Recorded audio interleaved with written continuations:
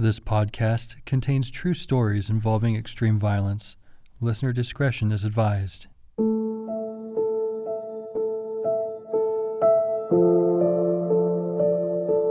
Welcome to This Desire for Peace, a podcast examining the competing visions of peace in Oregon's snake war. I'm Matthew Vocal. Thank you for listening. In the last episode, we looked at the role newspapermen played in the development and prosecution of the war. We examined how the government employed members of rival tribes to attack the Paiutes. The episode also covered the brutal campaigns of George Crook, from his arrival in 1866 up through the Battle of Infernal Caverns. In this final episode, we'll look at the conclusion of the war and the plight of the Paiutes in the years that followed. The cold months were a time for the Paiutes to rest without fear. They had worked the whole year to set up caches of food, and they depended on that food for survival during the brutal high desert winters. It was how they had lived for time immemorial, but it was about to change. Looking back on his experiences as a lieutenant in the Snake War, William Parnell recalled Lieutenant Colonel George Crook's winter campaign of 1867 and 1868. He wrote that the Paiutes were not used to winter combat. Prior to Crook's arrival in Oregon, winter warfare was rare, but the tactic was becoming more common across the West, especially in Nevada. Parnell stated that Crook planned to do the same to the Paiutes by attacking them during that period of vulnerability. Parnell wrote that the purpose was to kill the bucks, capture their women, and destroy their supply of provisions, and thus so cripple them that they would be glad to surrender and beg for peace. This kind of peace mentioned by Parnell meant the unconditional surrender of the Paiutes in the face of death, captivity, and starvation. Before Crook started his campaign, he had to survive winter himself. He had earlier ordered Camp Warner to be relocated to the northern end of the Warner Mountains in south-central Oregon. But by the time winter set in, the camp was incomplete. The soldiers faced cold and partially built houses or holes in the ground, with canvas acting as a roof. Food supplies ran short. Remembering that winter, Parnell wrote, "There was nothing to forage, the nearest habitation being probably 200 or 300 miles distant. We had a few tough old steers, called by courtesy beef cattle, with the ribs and hip bones prominently sticking out, their hides laying close down to their skeleton carcass. To kill them would have been an act of humanity." To make a bad situation even worse, the temperature dropped 20 degrees below zero. Heavy snow fell, and ice flows on the Snake River prevented any kind of consistent supply. Still, Crook planned his winter campaign. The campaign began in February, but without the same capabilities of the year before. Because of the length of the Infernal Caverns expedition and the limited supplies at Camp Warner, the horses and mules were in poor health. There were not enough mounts available to carry tents, so troops had to sleep on the snow, wrapped tightly in their blankets.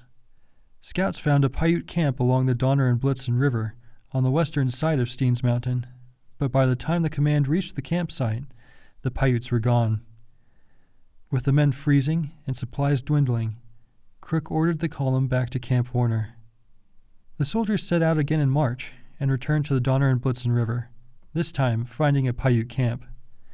In a brief fight, the Paiutes put up a stiff resistance and wounded several soldiers before abandoning the camp. Parnell wrote of a dead Paiute at the scene of the battle, noting the man's size and how the body had been shot repeatedly in the legs, torso, face, and right eye. Crook remained in the vicinity for another week, but it gave the Paiutes a chance to strike back. During the night on March 20th, Paiutes silently approached Crook's horse herd, stole some, and fired arrows into others before running off. Once the troops realized what happened, they set off in pursuit. Parnell and a few others caught up with the Paiutes near a slushy creek several miles away from the camp. The Paiutes had killed the stolen horses and were butchering one for the meat. The soldiers opened fire, dealing out what Parnell referred to as Spencer pills, killing all but one of the raiders. To keep the Paiutes from attempting to eat the dead horses, Parnell and the others sprinkled flour on their carcasses. Elsewhere in the West, including the Paiutes in Nevada, some whites sprinkled strychnine, a poisonous white powder, on slaughtered cattle, knowing that the Paiutes would attempt to eat the meat. Parnell's act of sprinkling flour on the carcasses was done in mimicry of those gross acts. For Parnell and those with him, it was better to have the Paiutes starve than for them to get even one bite of government horseflesh. Crook kept the troops at every camp in his district busy with the same kind of activity. One expedition out of Camp Harney, near present-day Burns, Oregon, slaughtered a Paiute camp near the Malheur River that April. Weawewa and Ochiko, who were in the camp, somehow managed to escape, though the end was drawing near. Survival became harder and harder for the Paiutes. Wilson Wewa, the second great-grandson of Weawewa, spoke about that time. Winter was not a time for fighting war.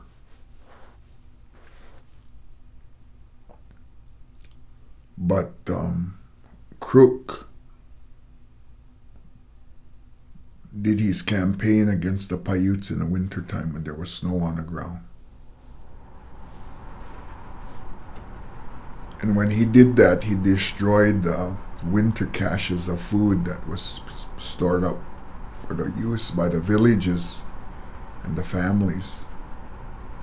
And so in his campaign, he pretty much starved my people into submission to quit warring.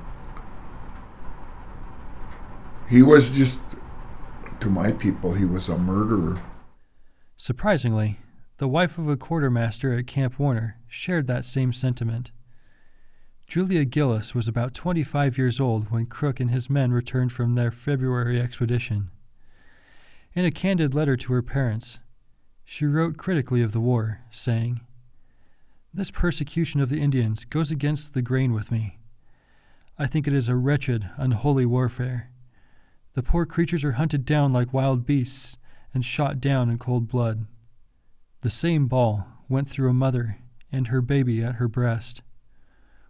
One poor little creature, just the size of my baby, was shot because he would someday grow up. Ugh, it makes me sick."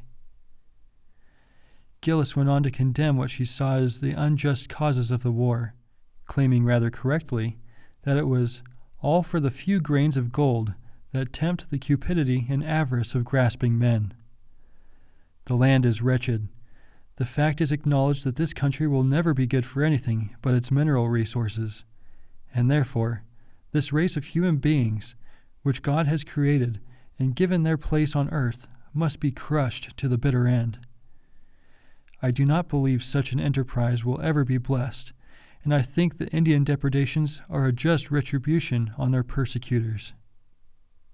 Her comments contrasted greatly with the views expressed by the newspapers of the era, especially those shared by the Owyhee Avalanche over the previous years. But no matter her feelings, it was too late for the Paiutes. Resistance was no longer an option. Constant campaigns raged across eastern Oregon until May 1868, when troops captured the Paiute chief Egan and his band. The troop commander learned that Weawewa had told the Oregon bands of the Northern Paiute to surrender. Soon after, Captain William Kelly had a meeting with Weawewa on June 6th, and the exhausted chief announced he was ready for peace. Kelly sent a message to Crook, letting him know that Weawewa wanted to surrender. The chief stated that it would take up to 10 days for his people to gather at Camp Harney, near present-day Burns, Oregon, but that his people would indeed be there. But some bands were captured even before they had a chance to travel to Camp Harney. The same month that Weawewa made his intentions known, a combined force of white miners and soldiers tracked down a band of Paiutes in northeastern Oregon and rushed it from two sides. The 61 Paiutes, caught by surprise, immediately surrendered. They and their chief, none other than Howluck, had no will to resist further. Only a few days earlier, that same band had been attacked by whites, and 34 of the Paiutes were killed. This, combined with a disastrous defeat at the hands of Crook a year earlier, shattered Howluck's resolve. 2 more of Halleck's bands had yet to surrender, but the chief agreed to find them and bring them in. To ensure Halleck made good on his promise, the soldiers kept his wives and children as hostages until he returned.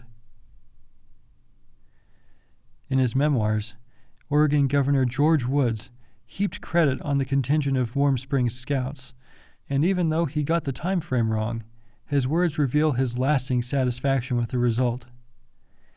He wrote that the Scouts destroyed 7 villages of hostiles, not leaving one to tell the story, and we had peace before spring, more than half of the tribe being killed, and the remnant cried for quarters. Woods's genocidal method to use Indians to exterminate other Indians was an effective way to achieve peace. However, that type of peace was never meant to be one of peace through harmony, but a peace achieved through the remorseless butchering of Paiute men, women, and children. Since taking charge, Crook and his subordinates had killed over 300 Paiutes and captured 200 more. This figure does not take into account the number of Paiutes killed or wounded during the attacks by white vigilantes, or the number of Paiutes who starved, unable to survive the frigid eastern Oregon winters. Crook received the message about Wiowiwa's desire to surrender, and on June 26th, he set out for Camp Harney with a small escort, including Lieutenant Parnell, Julia Gillis, and several others. Camp Harney sat in a shallow, dusty canyon along Rattlesnake Creek, on the north side of the Harney Valley. It had been established just the year before, and together with Camp Warner, had since become the primary hub for military activity in eastern Oregon. Crook and his party arrived on the 29th, and they arrived to see what was probably the largest Paiute camp ever seen by white men. As Wiowiwa said, many of his people came in for the surrender. The Paiute encampment at Camp Harney stretched for over a mile. The proceedings began on July 1st. At least 300 Paiutes attended, some with their faces painted red and black. The troops were uneasy, and they stalked through the crowd of Paiutes with pistols concealed in their clothing in case the proceedings went awry. "Nobody trusts a live Indian," wrote Julia Gillis. Crook stood ready to greet the natives, and he had his own wife and Gillis stand immediately behind him.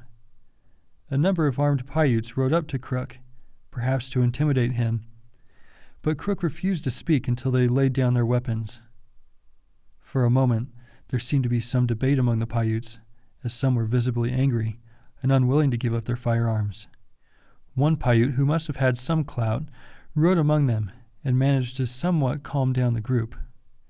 Tensions were high, and Crook whispered to his wife and Julia Gillis to remain calm and to stand still. "It seemed we stood there for hours, while those ugly braves refused to retreat unless they could retain their guns and ponies," recalled Gillis. Eventually, the Paiutes came forward and dropped their guns at Crook's feet. Among the Paiutes was one who was still furious at the demand, and he wheeled his horse around and galloped away.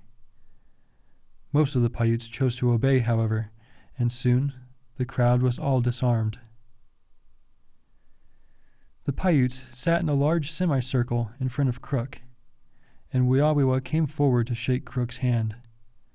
The colonel stood motionless, holding his hands behind his back, and coldly told his interpreter to translate, "Tell him that I did not come here to shake hands with him. He has been too bad an Indian, murdered too many people. I come to hear what he has to say for himself." Wiowiwa did not know how to react, and it took him a moment to get his composure before he responded with an apology. The chief and his people were tired of war. It was time for peace. Crook replied, "I am sorry to hear this. I was in hopes you would continue the war."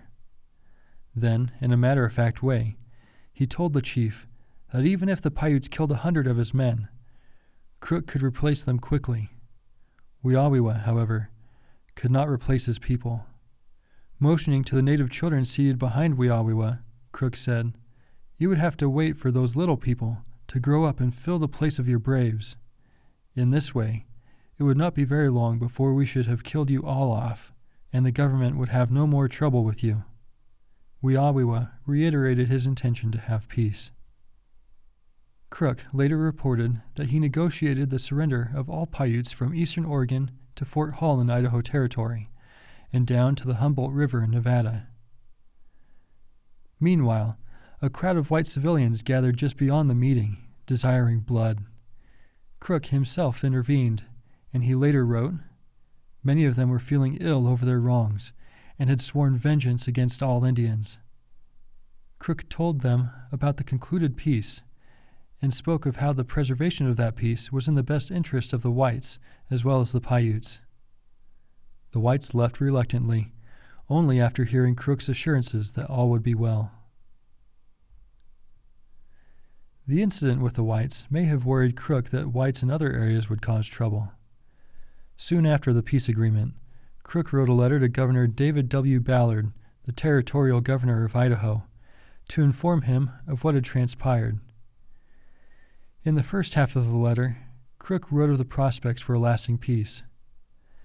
"I have no doubt but this desire for peace on their part is sincere, from the fact that about half their number have been killed, and those that are left don't know what day their turn might come." Crook's tone changed in the second half of the letter, shifting to a kind of advocacy for the Paiutes.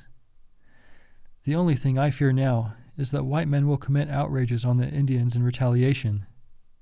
The possibility was real, and Crook asked the governor to help. If violence on the part of the whites could be checked, he believed the bloodshed would be over.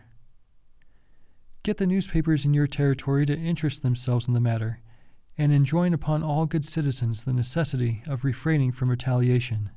Give the Indians a chance." Perhaps due to Crook's influence, peace held between the Paiutes and whites. The Paiutes walked away from the surrender believing they had signed a treaty that gave them the right to live unmolested in the area surrounding Camp Harney. But they were mistaken. Wilson Wiwa explains. My people, the Paiute, always referred to that treaty with Crook.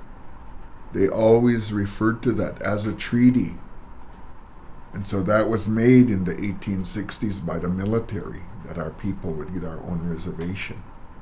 The United States rebutted that wasn't a treaty. But General Crook and them told the Indians it was a treaty. So you tell an Indian it's a treaty, it's going to remain a treaty in our thinking until, through time immemorial, clear to the present. It was sold to us, it was sold to our people as a treaty, and our people continue to look at it as a treaty. But the government always said, no, that was just a cessation of war. Well, but nobody wrote down your words as Captain Crook and as your sergeant, as the military. You guys never wrote down your words, that you guys made us a promise with words, we'll give you your own reservation. That's how history is distorted when people that are making promises don't write them down in writing, and the people that they're making the promise to remember the words. And they live today through me, and I wasn't there. But it's come down 3 generations now that was a treaty, because that's what my people always believed it to be. On September 14th, Governor Woods stood before the state legislature in Salem and spoke on the conclusion of the war.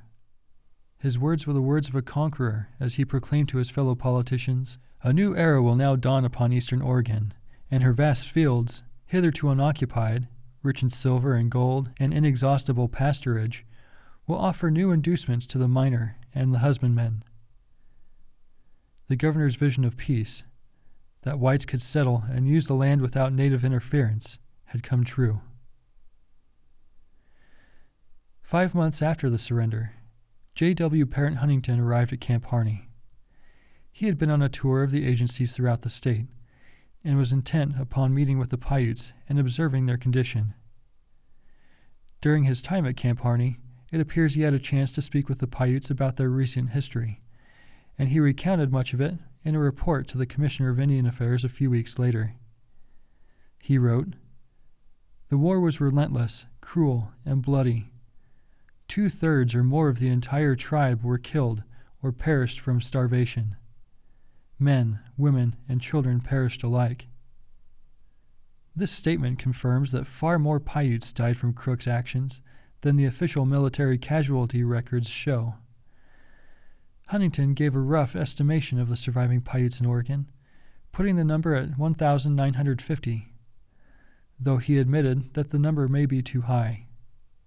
But if he was correct on that number, as well as in his statement that 2/3 of the tribe was dead as a result of the war, it means that nearly 4,000 Paiutes died in Oregon during the Snake War. The natives' existence during the past 2 years was one of desperate survival and horrific death as the whites pursued their vision of peace. Not all the Paiutes surrendered at Camp Harney. Ochiko and others gave themselves up at Camp Warner, Camp C.F. Smith, Camp McDermott, or the Klamath Reservation, where the Army had placed a number of those captured during the war. Those who had surrendered or had been captured found that life on the Klamath Reservation was nearly intolerable and utterly inhumane. "They are absolutely without clothing," wrote Huntington. "There were not in the entire camp enough garments of all descriptions, including blankets, dressed skins, and etc., to equal the amount of clothing 2 adult whites would ordinarily wear. The frigid winter weather sat unmoving over the reservation, turning the streams, rivers, and lakes into thick sheets of ice. Through all of this, the children were entirely naked, and the adults nearly so." Huntington believed that the Paiutes would starve before winter ended. The Paiutes, who ordinarily stashed food for the winter in caches throughout the region, had been so harassed by Crook and his subordinates that they had saved only a fraction of what they needed to survive. After the surrender, they spread out to gather as much food as possible before winter set in, but it was not nearly enough. It was likely that without clothing or rations provided them from the military posts, that many of them would not survive for long. The commander at Camp Warner refused to offer the Paiutes anything unless they came in to stay closer to the post. But if the Paiutes did so, they would have to abandon their stores. The treaty that Huntington laid out with the Paiutes at Camp Harney is not like the other two he penned in 1864 and 1865. His handwriting, which was usually neat and even, was ragged and uneven. This may have been due to the cold time of year when he wrote the document, but the contents of the treaty show that Huntington must have been in a hurry or under some stress at the time, because the treaty was empty and promised very little. He promised the Paiutes a reservation, but failed to say where their reservation would be or how soon one would be created for them. Article 5 of the treaty also stipulated that the Paiutes were to receive food, clothing, and education from the government, but he did not say when or how much they would receive. Perhaps the most telling feature of the document is the 7th article, stating that the treaty was merely a preliminary agreement until a more formal treaty could be made. Neither of Huntington's other treaties carried the same statement, making it even more strange. The reality was that Huntington did not know what to do with them. He noted that he could either create a new reservation for them at Camp Harney, which he claimed would be expensive over the long run, or they could be transported to an existing reservation. He mentioned the Klamath and Siletz reservations as his 2 options. Between those 2 choices, Huntington favored sending the Paiutes to the Siletz reservation. He figured that the initial cost to transport the tribe would be costly, but that over the coming years it would be cheaper because the Siletz had more abundant resources. Perhaps most importantly, the location of the reservation was far from the Paiute homeland, which meant that the natives would not be tempted to escape their ancestral homes if they chose to run from the agency. Paulina's escape from the Klamath Reservation in 1866 may have convinced Huntington that the complete removal of the Paiutes from their homeland was the only way to ensure a lasting peace in eastern Oregon.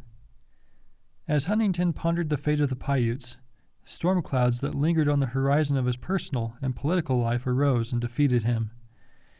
He took ill the next spring, and he died on June 3, 1869. The last few years of his life were punctuated by the deaths of 6 of his 7 children. the sixth having died just 2 weeks before he went to the grave himself. The passing of the last child occurred about the same time that he was relieved from his office as the Oregon Superintendent of Indian Affairs. He left the Oregon Superintendency in disarray, and his successor, Alfred B. Meacham, was bitter.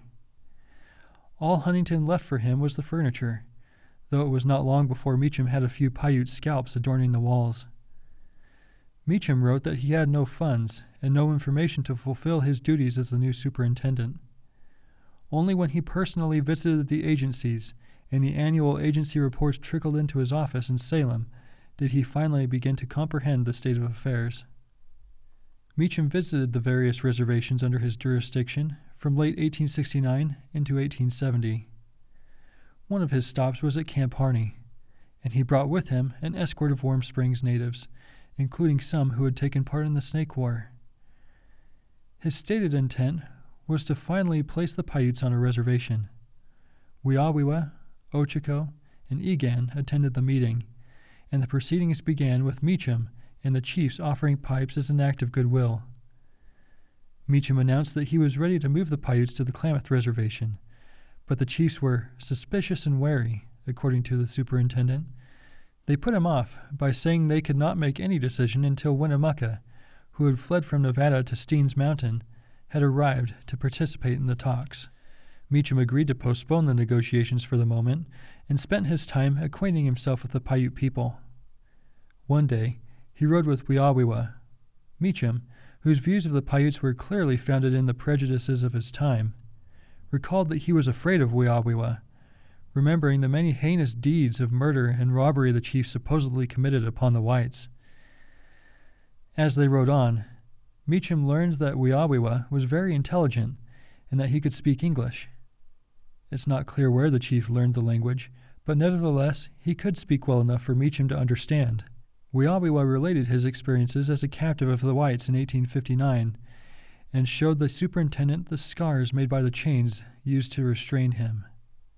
The chief brought up the war and explained he had only acted in the defense of his people. Meacham wrote, "He sought to impress me constantly that he had only acted in defense of his own rights. There was in the face of this man a cunning, treacherous look that was anything but reassuring." Despite Weawewa's assertions, Meacham was completely dismissive. Winnemucca finally arrived 2 weeks after Meacham paused the negotiations. Upon his arrival, he met with the other chiefs privately to discuss the proposal to move to the Klamath Reservation. As the negotiations reconvened in the cold air, Meacham again explained his desire to relocate the Paiutes to the reservation. Many of the Paiutes arrived at the meeting with their bodies painted as if for war. Meacham remembered that most of them also had firearms hidden under their deerskin robes. Apparently, the whites feared the possibility of violence and likewise concealed pistols on their persons as well. Meacham's proposal won few followers in the meeting. Most of the headmen were opposed to moving. They were in their homeland and wanted to stay. A medicine man who was present drew a knife and stabbed it into the dirt and informed Meacham that the Paiutes would die before leaving their land. The medicine man must have wielded considerable influence over the chiefs, because after the talks, Weawewa spoke with Meacham and stated that if it were not for the medicine man, he would take his people to the reservation. In the end, only Ochiko elected to remove his people onto the reservation. Ochiko and those with him did not remain long on the reservation. Strong prejudices existed between the Klamaths and Paiutes, often adding to the hardships of subjugation and attempted assimilation. Some Klamaths had even volunteered to aid the whites during the war, and it's possible that it was a maddening fact for the Paiutes. Within 2 years, Ochiko and his band were back in the vicinity of Camp Warner. A number of the Paiutes chose to remain and make the best with what they could, but still they faced challenges of government mismanagement and intertribal rivalries, and some of those difficulties have persisted to this day. Perry Choctoot, the Director of Culture and Heritage for the Klamath tribes, spoke on those difficulties on the reservation in that time and since. He said that those feelings of resentment between the Paiutes and Klamaths have slowly changed over time as individuals intermarried between tribes. Any type of interaction, tribe versus tribe, probably was regretted because life on this reservation post-contact after 1864 wasn't pleasant. The things that the government promised never occurred. They tried to put people in power that the tribes didn't acknowledge as being people of power. You know, it was that divide and conquer thing. They were really good at it. You can still hear sometimes people say, "Oh, those Paiutes, this and that, and this and that," but you don't hear it much anymore because a lot of them are all three tribes: Klamath, Modoc, and Paiute, and so they're real careful with it anymore. But it was real prevalent when I was growing up in the 70s. You could hear it, you know, but that was during a time of transition where everybody was being a little bit of all three tribes. So it can show its ugly face depending on who's doing the talking. But if a tribal elder is usually near, they try to correct people. They try to let them know, hey, you know, I'm Paiute, you're Paiute, so you shouldn't take that type of a stance against something that happened way back then. Eventually, Ochako received his own small reservation at Fort Bidwell, a military post in the northeastern tip of California. Their descendants still live there today. For those who chose to remain near Camp Harney, the suffering was far from over. They did receive a reservation in the Harney Valley, and the first agent, Samuel Parrish, dealt fairly with the Paiutes. But there was a shift in relations when, in 1876, a new agent replaced Parrish. The new agent had been a foe of the Paiutes in the war. His name was William Reinhardt, and he had, at one time, served as the commander of Fort Klamath during part of Paulina's residency on the Klamath Reservation. After mustering out in 1867, Reinhardt moved up to the John Day area and opened a store. Some of the chiefs on the Malheur recognized Reinhardt and knew he did not have any special affection for the Paiutes. Sarah Winnemucca, the daughter of Chief Winnemucca, who served as an interpreter between the agents and natives, later wrote of a conversation she had with the chiefs, Egan and Oitz, about Reinhardt. Wiwawiwa had died some time before. We know this man is going to be our father. He is a bad man, they told her. He used to be over at Canyon City. He has sold me many bottles of firewater, said Egan. They had no faith that Reinhardt would do the right thing, and soon the chief's worries were realized. Reinhardt ordered a meeting of the Paiutes, and he told them the reservation was property of the federal government, and if they wanted to remain on the reservation, they had to work and do whatever Reinhardt asked them to do. The statement confused the Paiutes, who had been told by the previous agent that the land was theirs. Reinhardt continued, saying they would be paid for their work. Egan stood and spoke, saying, "Our father, we don't want the big father in Washington to fool with us. He sends one man to say one thing and another to say something else. The man who just left us told us the land was ours, and what we do on it was ours. And you come and say it is government land and not ours." The new agent, already shaking from nervousness, grew angry. He retorted, "Egan, I don't care whether any of you stay or not. You can all go away if you do not like the way I do." Dazed by Reinhardt's terseness, the Paiutes got to work. Reinhardt was a physical manifestation that the whites still pushed their version of peace upon the Paiutes, a peace that meant an end of the native way of life and the continual submission of the Paiutes to whatever the whites forced upon them. When the Paiutes later approached Reinhardt to receive their promised pay, he announced that he was retaining most of that pay, charging them exorbitant fees in advance for goods they should have been able to purchase on their own at much lower prices. These were supplies necessary for their survival, such as blankets and food. This naturally angered the Paiutes, and the exasperated Egan once again spoke to Reinhardt, saying, "Why do you want to play with us? We are men, not children. We want our father to deal with us like men." He continued, berating the agent for not keeping his promises to pay them for their work. Reinhardt heatedly reiterated that if the Paiutes did not like the way he ran the agency, they could leave. The actions of Reinhardt demonstrated that the plight of the Paiutes in the aftermath of the Snake War was far from over. Their trials had merely shifted from one form to another. The white man's peace held little promise for the Paiutes. Wilson Wiwa, a descendant of Wiawiwa and Egan, spoke of the mismanagement of Reinhardt. Well, he made our people form, and they formed because Parrish taught them how to form. But all the ones that helped to irrigate and open the gates for irrigation and keeping the fences up and harvesting the food, he made them buy the food. He set up a demerit system. And even you worked in the fields, if you got demerits, then that took away from your share of the food from the farm. And that caused conflict. And he was selling, and this is all historic, it's in documents.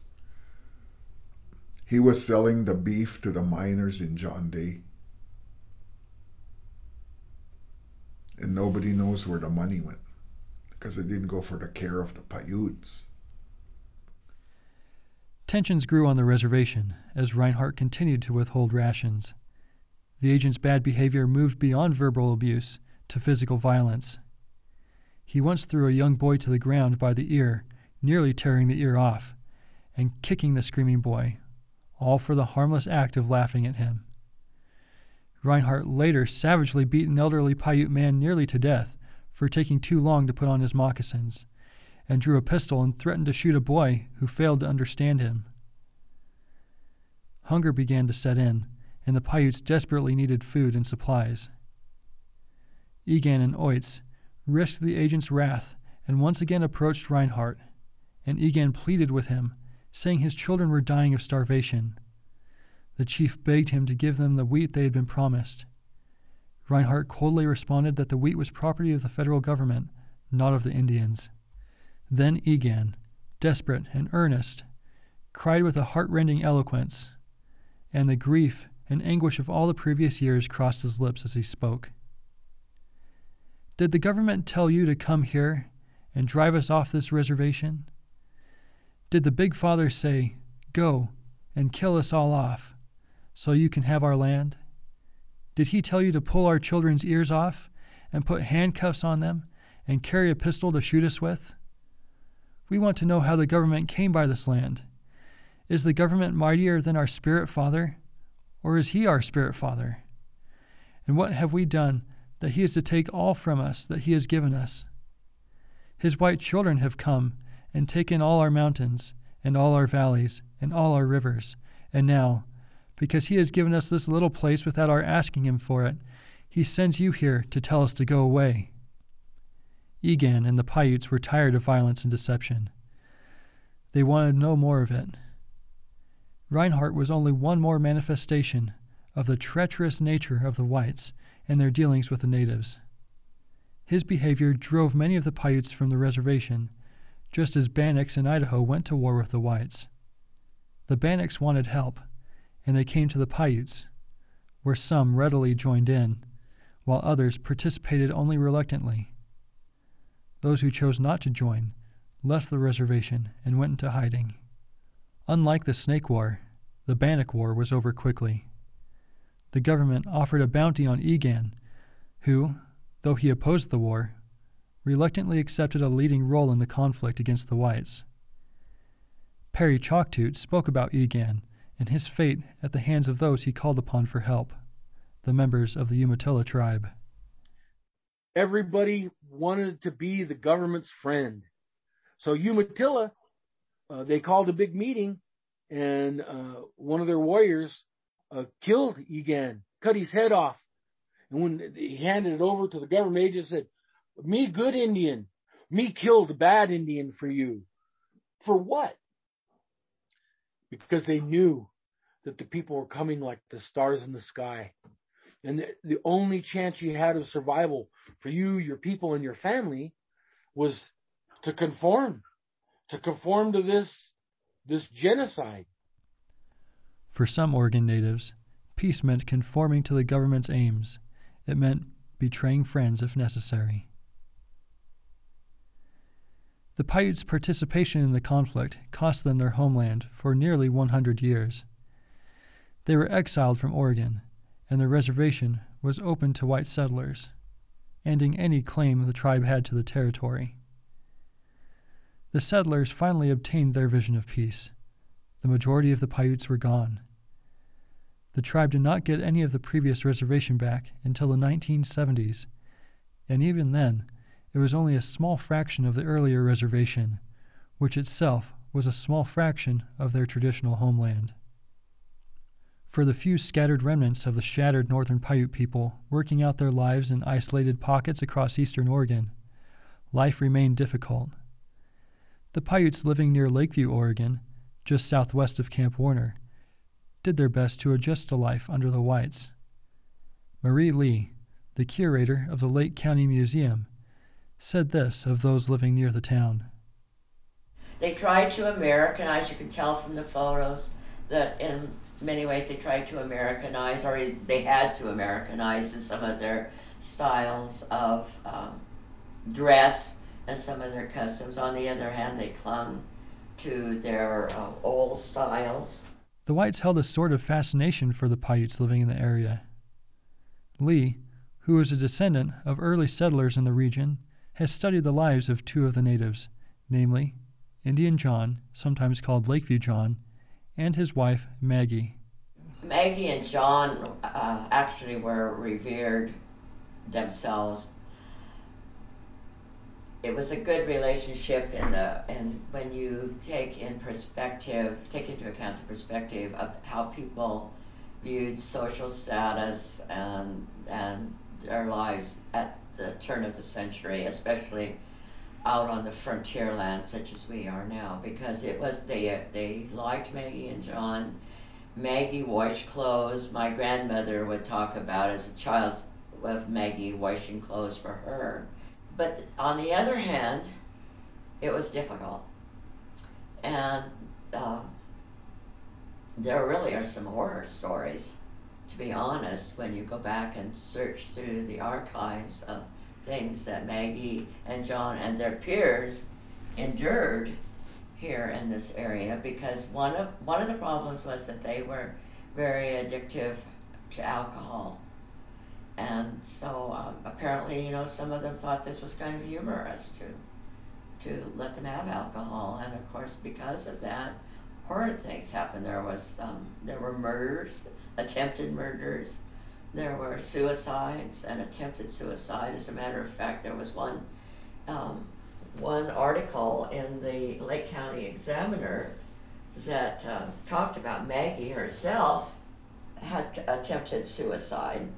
This was in the Lake County Examiner of October 6, 1901. Maggie tried suicide last Thursday because of John's drinking and flirting by eating wild parsnip. She was carried to the sweat house wrapped in blanket and piled hot rock around her.